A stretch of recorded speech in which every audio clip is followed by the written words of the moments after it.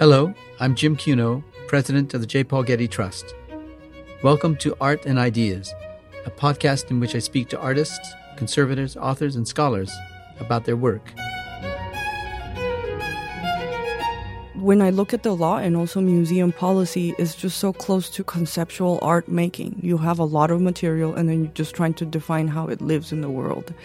Except with the law, everybody agrees. With conceptual art, you have to convince people to believe in it. In this episode, I speak with the artist Gala Porras Kim about her experience as artist-in-residence at the Getty Research Institute and her current exhibition, Precipitation for an Arid Landscape.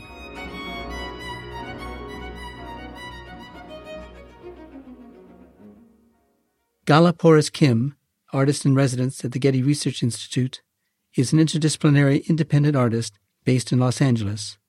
Her work explores the social and political contexts that influence how language and history intersect with art. Her current exhibition, Precipitation for an Arid Landscape, is based in part on research undertaken while being a fellow at the Radcliffe Institute for Advanced Studies at Harvard University and as artist-in-residence at the Getty. It is organized and produced by Aman in cooperation with Cadist and is curated by Ruth Estevez and Adam Kleinman. I recently met with Gala at the Getty to talk about her work. Thank you, Gala, for speaking with us on this podcast. Thank you for having me. You were born in Bogota, Colombia. Give us a sense of your background and your early experiences with works of art. My parents were both historians, so growing up in Colombia, they took me to a lot of historical museums. And I think that most of my early memories of dealing with art were at really colonial-style museums and back of churches, because in Colombia, the archives are mostly in the back of church. And so while my dad was working, I would just hang out with the painting part of it. And it's always been kind of figuring out how artworks exist with research at the same time. You knew that already then, that you were interested in the topic. Yeah, I think that my dad was always a hobbyist artist, so he really encouraged me to look at artwork since I was 2. When I was younger, we moved around a lot, and so he would encourage me to make a museum of the moment in which we lived in a specific city, and then we would go through the motions of collecting and deaccessioning things because there was not enough space. So I think early enough, he was teaching me the ways that institution works already. Yeah. Well, when did you come to the U.S.? I came when I was 12 because my mom was getting her PhD at UCLA at the time. And so I moved in 96. What drew you to the visual arts as a student or a young person? I think I thought that the arts was the broadest field because I was always really interested in like history and conservation and museum studies, but in a sense, I really don't like writing at all. And so the idea of having an academic job alone where the main medium is writing was very discouraging. So I thought maybe with the arts, I would have more freedom in terms of medium and not so much like a preset methodology of how things were supposed to be presented in the public. What was your experience like at UCLA and Cal Arts? I think they were very different. I think with education in undergrad and grad school is a little bit different because at UCLA, you kind of get a sense of the different mediums that you could work in, you know, like sculpture, painting, photography, because you haven't really decided which field you want to go into. You sort of have to study all of them to see which medium is the one that you like the most or fits better. And I think at Cal Arts, it's mostly like a conceptual frame of mind. So once you have all of this material study, then you can decide what is your work about. And so in a sense, it's more like beyond the material making of something, what are you going to make work about? And so the different focuses of the schools were really complementary to each other. Mm. What artists were influential in your early work? I think the artists that I work with at Cal Arts were the most influential because I think maybe it was the beginning of figuring out what my own practice was going to be like. And I worked a lot with Harry Gamboa and Michael Asher and Charles Gaines. And so those, I say, would be the ones that I really looked at the way that they thought about their subject and the way that they lived their own life and how they interacted with their students that I wanted to sort of follow. Do you consider yourself a graphic artist or a conceptual artist? Or is there a distinction between the two? I think I would say that I consider myself both, because the idea might start with a conceptual framework, but in a sense, I feel like I'm still attached to a material manifestation of a work. I think at CalArts it was a very immaterialized because it was very conceptual focused. But in a sense, I always thought that would limit the public in which my work could reach. And in a sense, I wanted, honestly, to have my mom bring her friends and be like, I understand something, instead of not being able to see anything at all. How was it that it was so conceptual at CalArts? What do you mean? I think in CalArts, you didn't actually have to know how to technically make anything physical. It was mostly looking at the frameworks of objects and material in the world. So mostly systems and immaterial things, which also build material, but not in a physical sense. It's the formal descriptions of a work beyond the material shapes, like the biography of an author and how that also informs a work, or the way that the material is presented in an institution and how that frames a work. So something that is not technically a physical, malleable, immediate thing, but more the system around the things that would shape it. How many fellow students were there at CalArts? I think in my class there were 30 of us total at the time. So you had a lot of people exchanging ideas? Oh, yeah. I think so much about school is so dependent on the cohort that you're in. I think we were really competitive with each other. And so there was this lecture series on Thursday, for example, that there was an invited artist, and we would all prepare on Thursday day to figure out what the hardest question we could ask, and then just try it out live. And so in a sense, the conversations that we had through that speaker, but essentially with each other, was the actual learning part. Yeah. Did museums matter to you then? I think museums didn't really matter then so much, because when I was a student, it was hard to imagine what it would be like to participate in the bigger art world. Yeah. So you're just thinking about how to just form material in the studio to begin with, and then once you graduate, it's like, oh, well, what is the deep vault of art history? And then you have to think about the institution. Yeah. What about your experience here at the Getty? First time I came here was when I was 13. And so I have been here throughout my whole life. One of my first jobs was at the Research Institute as an assistant. And then later, when I had my first project with the Fowler Museum, I also thought a lot about conservation. And so I worked with some of the Conservation Institute people to try and just frame ideas that I didn't know. I feel very lucky to be so close to the Getty, because my hometown resource for informing my own work has been here. Yeah. Now tell us about your experiences at Harvard, where you were a fellow at the Radcliffe Institute for Advanced Study. I think that the Radcliffe was the first time that I did a year-long research program where I looked at the collection of the Peabody Museum. And so it was one of the first times I was really able to go into a collection and understand not just the topical aspect of how it exists within the collection, but, I think with art making, some of the ideas just take such a long time to stew or just come up out of just browsing. And so the longer you can browse, the more subtle connections you can make with the subject. Yeah. Now, the Peabody Museum is an anthropology museum, right? Right. How do they have such a program? Or did they just open their doors and you walked in? The Peabody collection is, because it's a university museum, it's supposed to be a research institution. And so it's available for students to go and look through the collection. And I don't know if they have anything you can't see, really. And so as a research institution, it was open for me to ask for a lot of information about the specific objects that they had from Chichen Itza. They have the main collection of objects that were dredged from the cenote at Chichen Itza there, which were the ones that I was looking at the time. Mm. Did you go in looking for them, or did you just stumble upon them while you were there? I knew they were there because it's one of the most important Latin American collections in the U.S. And at the time, I was looking at how regulation and law shapes the way that objects exist in collections. And the Peabody having objects from Chichen Itza, so much of the way that they got there was through these legal moves that this guy, Edward Thompson, did with the director of the Peabody. So I really just went reading their mail for most of the year, really, to just sort of understand how it was that they went from one place to the other. when I look at the law and also museum policy, is just so close to conceptual art making. You have a lot of material and then you're just trying to define how it lives in the world. Except with the law, everybody agrees. With conceptual art, you have to convince people to believe in it. But specifically, what was interesting about that project was that those objects were votive offerings to the Mayan rain god. And now that they were in the Peabody collection, because of conservation, they were in the driest place possible. And so the idea of something that is meant to be submerged in water now being in the most driest place was kind of something I wanted to look more into. Now, you made a number of works based on museum collections by drawing them and mounting them on canvas. What prompted you to make them that way?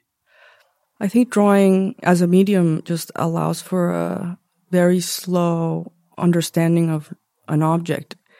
It's kind of a way to slow down my own time because my attention span is so short that with drawing, I really have to slow the pace of looking at something. Photography might be quicker, but the way that I can understand an object by staring at it for so long, I think it's a specific type of learning that you can't really get through reading about an object. Did you draw at the Peabody itself, or did you draw in a studio? Because of COVID, I ended up having to change the way of working. I was originally going to draw them there, but then the ones that resulted were from the online catalog. And so the project became something about the process of cataloging and photographing an object when it's not accessible to public live. Mm-hmm. Now, you were attracted to the history of colonialism. Why does art help you in this work, if it does? I think colonialism is a very big word, and it really manifests itself in so many different ways we might not be able to see even.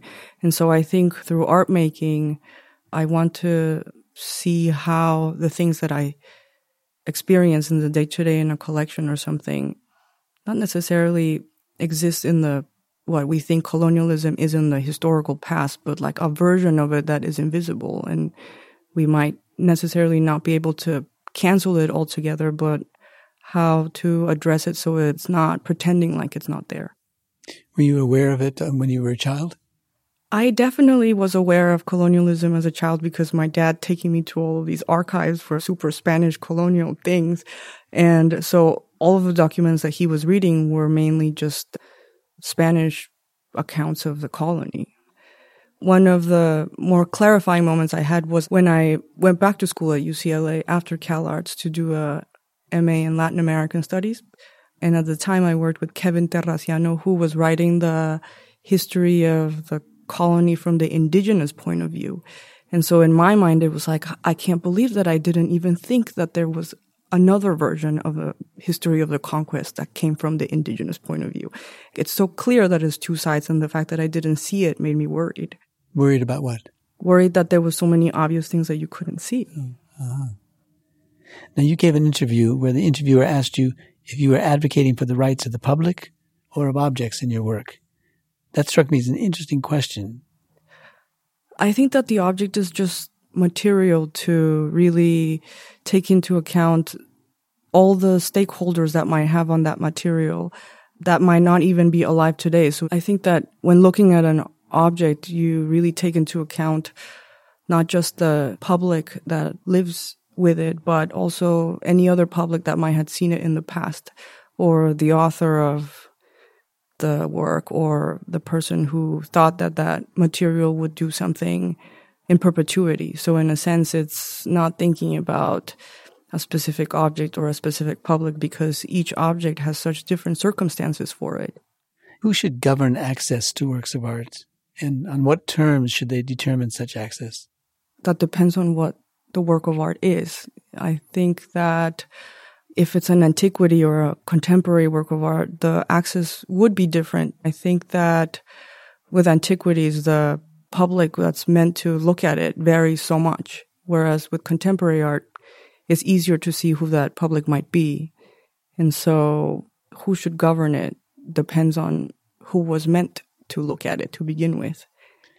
Does it matter whether the works or cultural phenomena in question are transboundary structures or in structures in danger? Again, I think that it just depends on the specific object. Each one has such different circumstances in which it was made that would determine how it is that they might be dealt with or who has access to it or who takes care of it. Because I think that maybe what I like about looking at collections is that it sort of levels out all of the things inside of the building when each one of those objects inside of the museum have so many different circumstances that are almost impossible to keep track of. And so whether a work is endangered or crosses boundaries, you'd have to think through so many contingent things, like was the original country even there when that object was made? Like, does the state that an object is returned to going to be able to care for it or not? Should the object be existing to begin with or not? There's so many different circumstances to take into account. What about the difference between works of art and human remains in terms of access, in terms of governance of the purpose of the art? I think about this question a lot because they are parallel but not the same. I feel like when I make a work, it's kind of like my baby. You know, a lot of my work stems from a worry of what is going to happen to this work when I'm not here. Like, who will care for it? Where is it going to be shown? Is it going to be at the thrift store? And can I pick which thrift store it's going to be at? But I think with a body, since we don't know what actually happens in the afterlife, I would choose to plan for all of the possibilities of that original person and what their beliefs for their own material was, you know? I think that it changes so much culture by culture. You know, I just came back from studying the mummies at the British Museum, and because the Egyptians planned for their afterlife so hard, they literally live longer because they're on view in our minds everywhere else, whereas cultures who might not have planned for their afterlife are not here anymore in our minds, in the institutions or in the books, or really not so much. It's interesting to think about how the regulations over different corpses or mummies or dead people changes over time, or country or institution, really. When I was making a project for the Sao Paulo Biennial, I made a work with the oldest mummy in the Americas, which was Lucia, called Lucia. Somebody named her Lucia. And I was talking to the national coroner of Brazil about when a dead person becomes old enough to stop being a cadaver and start being an object in a collection, no? Because the regulation actually changes. Cemetery rules versus mummy rules are different. And so I was just thinking, like, freshly dead people have different rights than older dead people. And so he went and gave me a 5-hour lecture on just the updating of Brazilian law and how it changed over time. And so it was just interesting to see how, like, people's material changes just in every country and institutional policy over it. Yeah, that's a strange concept I've never thought before, is that the mummies have a different sort of standard of a dead person. Yeah, like a fresh dead person would never be on view. You know?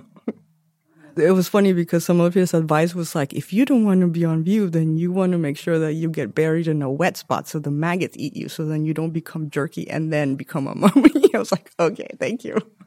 Keep it in mind. Yeah. Tell us about the museum in Brazil. Yeah. The project that I did with the museum in Brazil was with the Anthropology Museum in Rio that caught on fire. And so I was thinking about Lucia, the oldest mummy in the Americas. And so I was thinking, like, if that was my mom, what would I want for it? Or what would she want for herself? No. At the same time, I was thinking a lot about deaccession and different ways of deaccessioning that are not through regular policy. And so I thought that since the fire that burned most of the museum actually burned 20% of Lucia, that could have been a way of deaccession through cremation. And so the letter that goes along with this napkin of ash that I collected after the fire, I was thinking about this ash being like a cinerary urn and the fire being just a way to escape the museum that is not through deaccession policy. What's the fate of the museum now? How is it? I don't know the whole museum, but I know with Lucia, they collected the 80% of her body and they're trying to put her back together. I think that with those works, I don't actually know which way is right or not. And so I think that's why I want to make works about them, because there's no resolution. This actually feels right both ways. What do you mean? Feels right to try and preserve her historically, but feels right to burn the rest of her body to make her not be there anymore. So the name of that work is leaving the museum through cremation is easier than through deaccession policy. It's terribly funny, but sad in the same respect. Because it's funny and sad at the same time. Yeah. Now, you're an artist in residence here at the Getty. What's your project? I actually have been at the Getty for 2 years now because of COVID. And so my original plan was to come look at the Stendhal Archive because you had just gotten the papers for the Stendhal Archive. And at the time, I'm looking a lot about just art and law and regulation of West Mexico ceramics in the U.S., etc. Not necessarily really have a project in mind, but just browsing, same as when I did at the Peabody. And also I wanted to spend a lot of time in the Conservation Institute because a lot of the museum policy is framed around material conservation. You know, like how can an object exist is really contingent on material preservation. But sometimes it's difficult to think how a scientific method could be overlaid over something that's a cultural object. That might be changing. Maybe the contextual function of something might be more important than its physical quality. For example, if something is meant to be decayed or submerged in water or exposed to acid, that goes so much against conservation methodology, you know?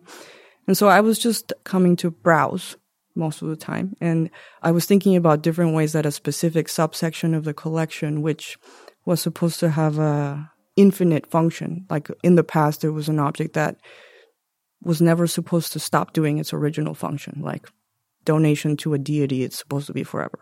And what happens when now it's in a collection and that function is still ongoing within the museum, and how through fragmentation, there could be a way in which that original function might still be able to be recaptured.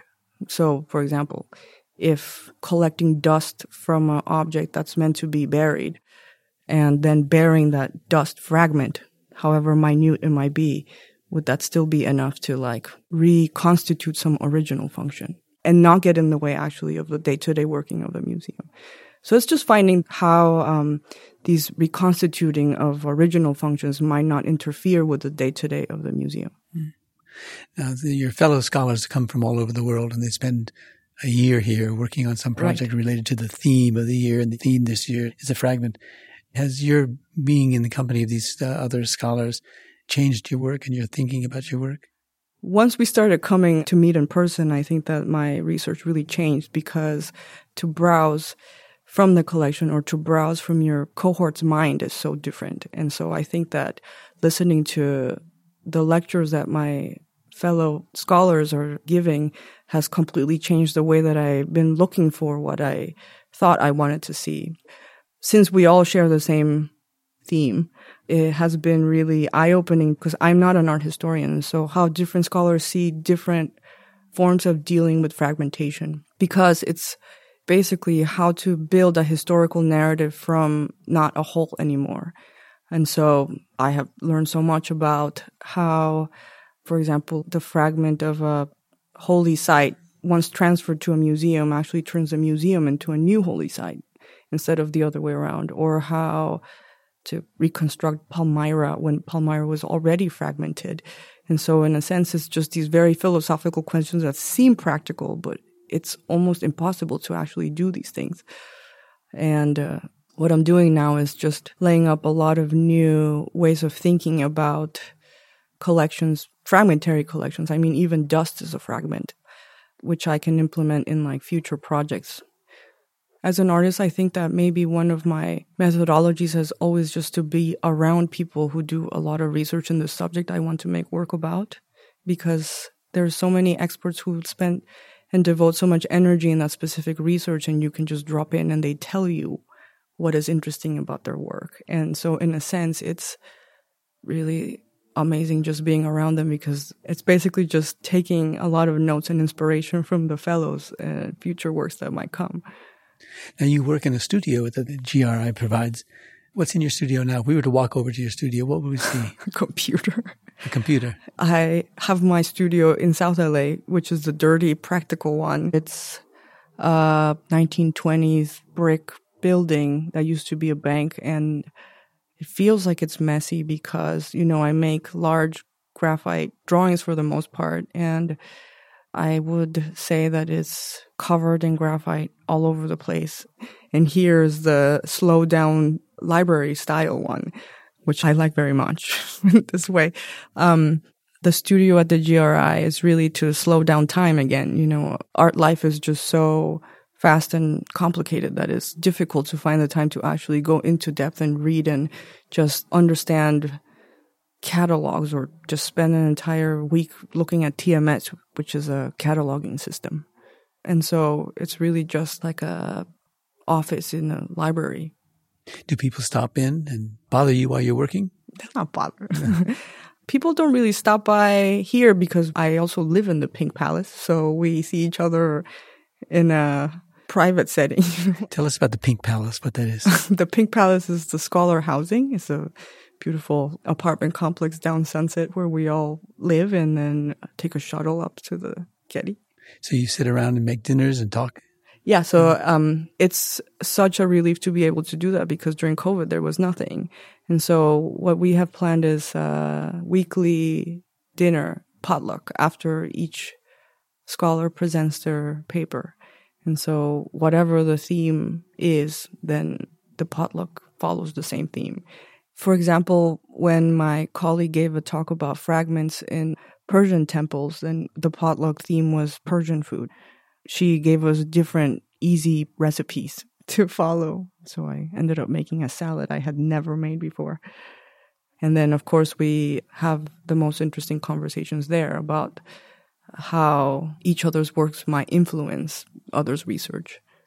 Now, for the last couple of years, you've written several letters to prompt museums and archaeological institutes to reconsider the way in which they make conservation and restoration decisions. Have you written the Getty Research Institute yet about this with the same question? Well, I probably will write to you at some point. And what will you ask me? I don't know yet. I am still looking for it. But the GRI doesn't have a collection in itself, does it? It's got archive materials. The archive, yeah. Which relates to the work that you do. Right. You know, all of the institutions that I have worked with basically have to deal with the same type of collection management questions. And, you know, many of them are, of course, about that specific subcategory of objects, which is still functioning in some other capacity. And now it's on view or in the storage of a collection and what to do about it. I don't have an answer. The letters are meant to just prompt conversations about it. Questions of how to keep human remains when a person probably didn't want to be on view for a long time, or how to reconstruct ritual objects that might not interfere with the tourism of the Pyramid of the Sun or something like that. Now, I gather the Peabody Museum at Harvard is the only institute that's responded to your letters. Does that frustrate you, or is that part of the piece? No, it doesn't frustrate me at all. I've written 6 letters, and the response has been different in every case.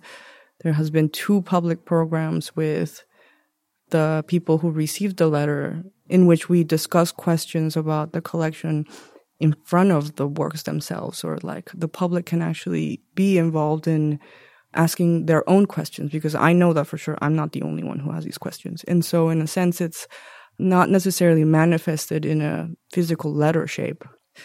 And then the other thing that I think about this response is not that they have not responded, but that they have not responded yet, because the staff will change, and then I will resend the letter, and then there'll be a new frame of mind of the museum, and then maybe then there'll be a response. Now, your current exhibition on the East Coast, Precipitation for an Arid Landscape, is your first solo presentation on the East Coast. Mm-hmm. Describe it for us. Okay, so this exhibition is the result of the research that I made at the Peabody Museum with the objects that were dredged from the sacred cenote at Chichen Itza, which is a naturally occurring limestone pool where ancient Maya used to donate artifacts to the Mayan rain god Chaac. So the exhibition in New York has 3 parts, and one of them is about the catalog. And so it's a literal representation of how the objects exist in the cataloging system drawn out. I kind of made this part just to be able to visualize what the specs of each one of the objects was, since I was not able to really see the objects in person, but through COVID, we just looked at them through the computer. The second part is an installation which is made out of copal, which is one of the main materials that was dredged out of the cenote. And that is mixed with dust that we collected from the storage of the Peabody Museum where the objects are currently stored. And the way that the installation works is that the institution in which that work is shown is meant to figure out a way to get rainwater onto that copal dust structure. And so the work has actually been shown in multiple locations. And so there has been different ways which institutions have gotten rainwater into it. So, for example, at the Sao Paulo Biennial, they made a condensation cube around it, so it was continuously rained on. And in New York, they made a hole in the ceiling, so the rainwater is dripping from the ceiling onto it. And currently at the Radcliffe Gallery, I think that the public is encouraged to collect rainwater and then dip it themselves. So that's the installation part. And finally, there's a letter exchange between myself and Jane Pickering, who's the director of the Peabody, sort of going through different questions about conservation and regulation and how somehow there could be a mediation between the rain and the museum. Yeah. So your work is so much about place, and it's about a kind of displacement of things. Mm-hmm. What has the reception been like in the East Coast of your work? Most of which was made on the East Coast, but of course your work is also made in the West Coast. Has it been, the reception been different one place or another? Yeah, because I lived in LA for so long, my community of artists is really here. And so when I have a presentation here, it feels like home team advantage or something. When I was in New York, even though it feels like it's a bigger venue, it's also, I was really anonymous, which I really liked because in a way, I could see the audience reaction unfiltered since they didn't know I was the artist. So you can just go around the gallery and actually hear unfiltered review. Did you like what you heard? Oh, yeah. You're like, okay, I did a good job. Nobody's pretending like they like it because they know who you are. What's next for you? So next for me, I have 2 shows in the fall. One is at the Fowler at UCLA, which is a show about the overflow storage, and also TMS, which is the cataloging computer system that they have, and is pretty much dealing with questions about how objects get inputted into a cataloging system, which might be limited and not accounting for other categories which might be relevant to that object. And I also have an exhibition at the Centro Andaluz de Arte Contemporáneo in Sevilla in September. What do you hope your work will do? I don't necessarily think I can expect anything, but I think that the intention of the work is really to help people who are trying to resolve very difficult questions that almost have no answer. But I think a lot of the museum people are just kind of stuck in ancient methodology of the museum. They inherit regulation and ways of practicing that they don't believe in anymore, or might not be updated enough. Or, of course, there's no deaccession policy. Nobody can talk about deaccession at all. And so, in a sense, it's thinking about the public expectation that a museum can actually care for the collection the way that we think it can be cared for is impossible. Because, I think that the way that people are talking about these subjects now is so polarized. It's either destroy the museum altogether or not dig anything up at all. I'm trying to resolve some of those questions myself because I can understand that the museum comes from a legacy of colonialism, but I also love going to the museum. So in a sense, I learned so much from it. I would never have seen or formed my own frame of mind without going to one. Thank you, Carla, for speaking with me today. It's been a pleasure. You're welcome. Thanks for having me talk to you.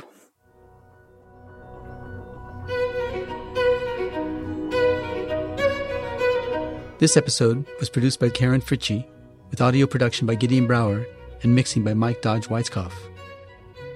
Our theme music comes from the Dharma at Big Sur, composed by John Adams for the opening of the Walt Disney Concert Hall in Los Angeles in 2003, and is licensed with permission from Hendon Music. Look for new episodes of Art and Ideas every other Wednesday. Subscribe on Apple Podcasts, Spotify, and other podcast platforms. For photos, transcripts, and other resources, visit getty.edu/podcasts. And if you have a question or an idea for an upcoming episode, write to us at podcasts@getty.edu. Thanks for listening.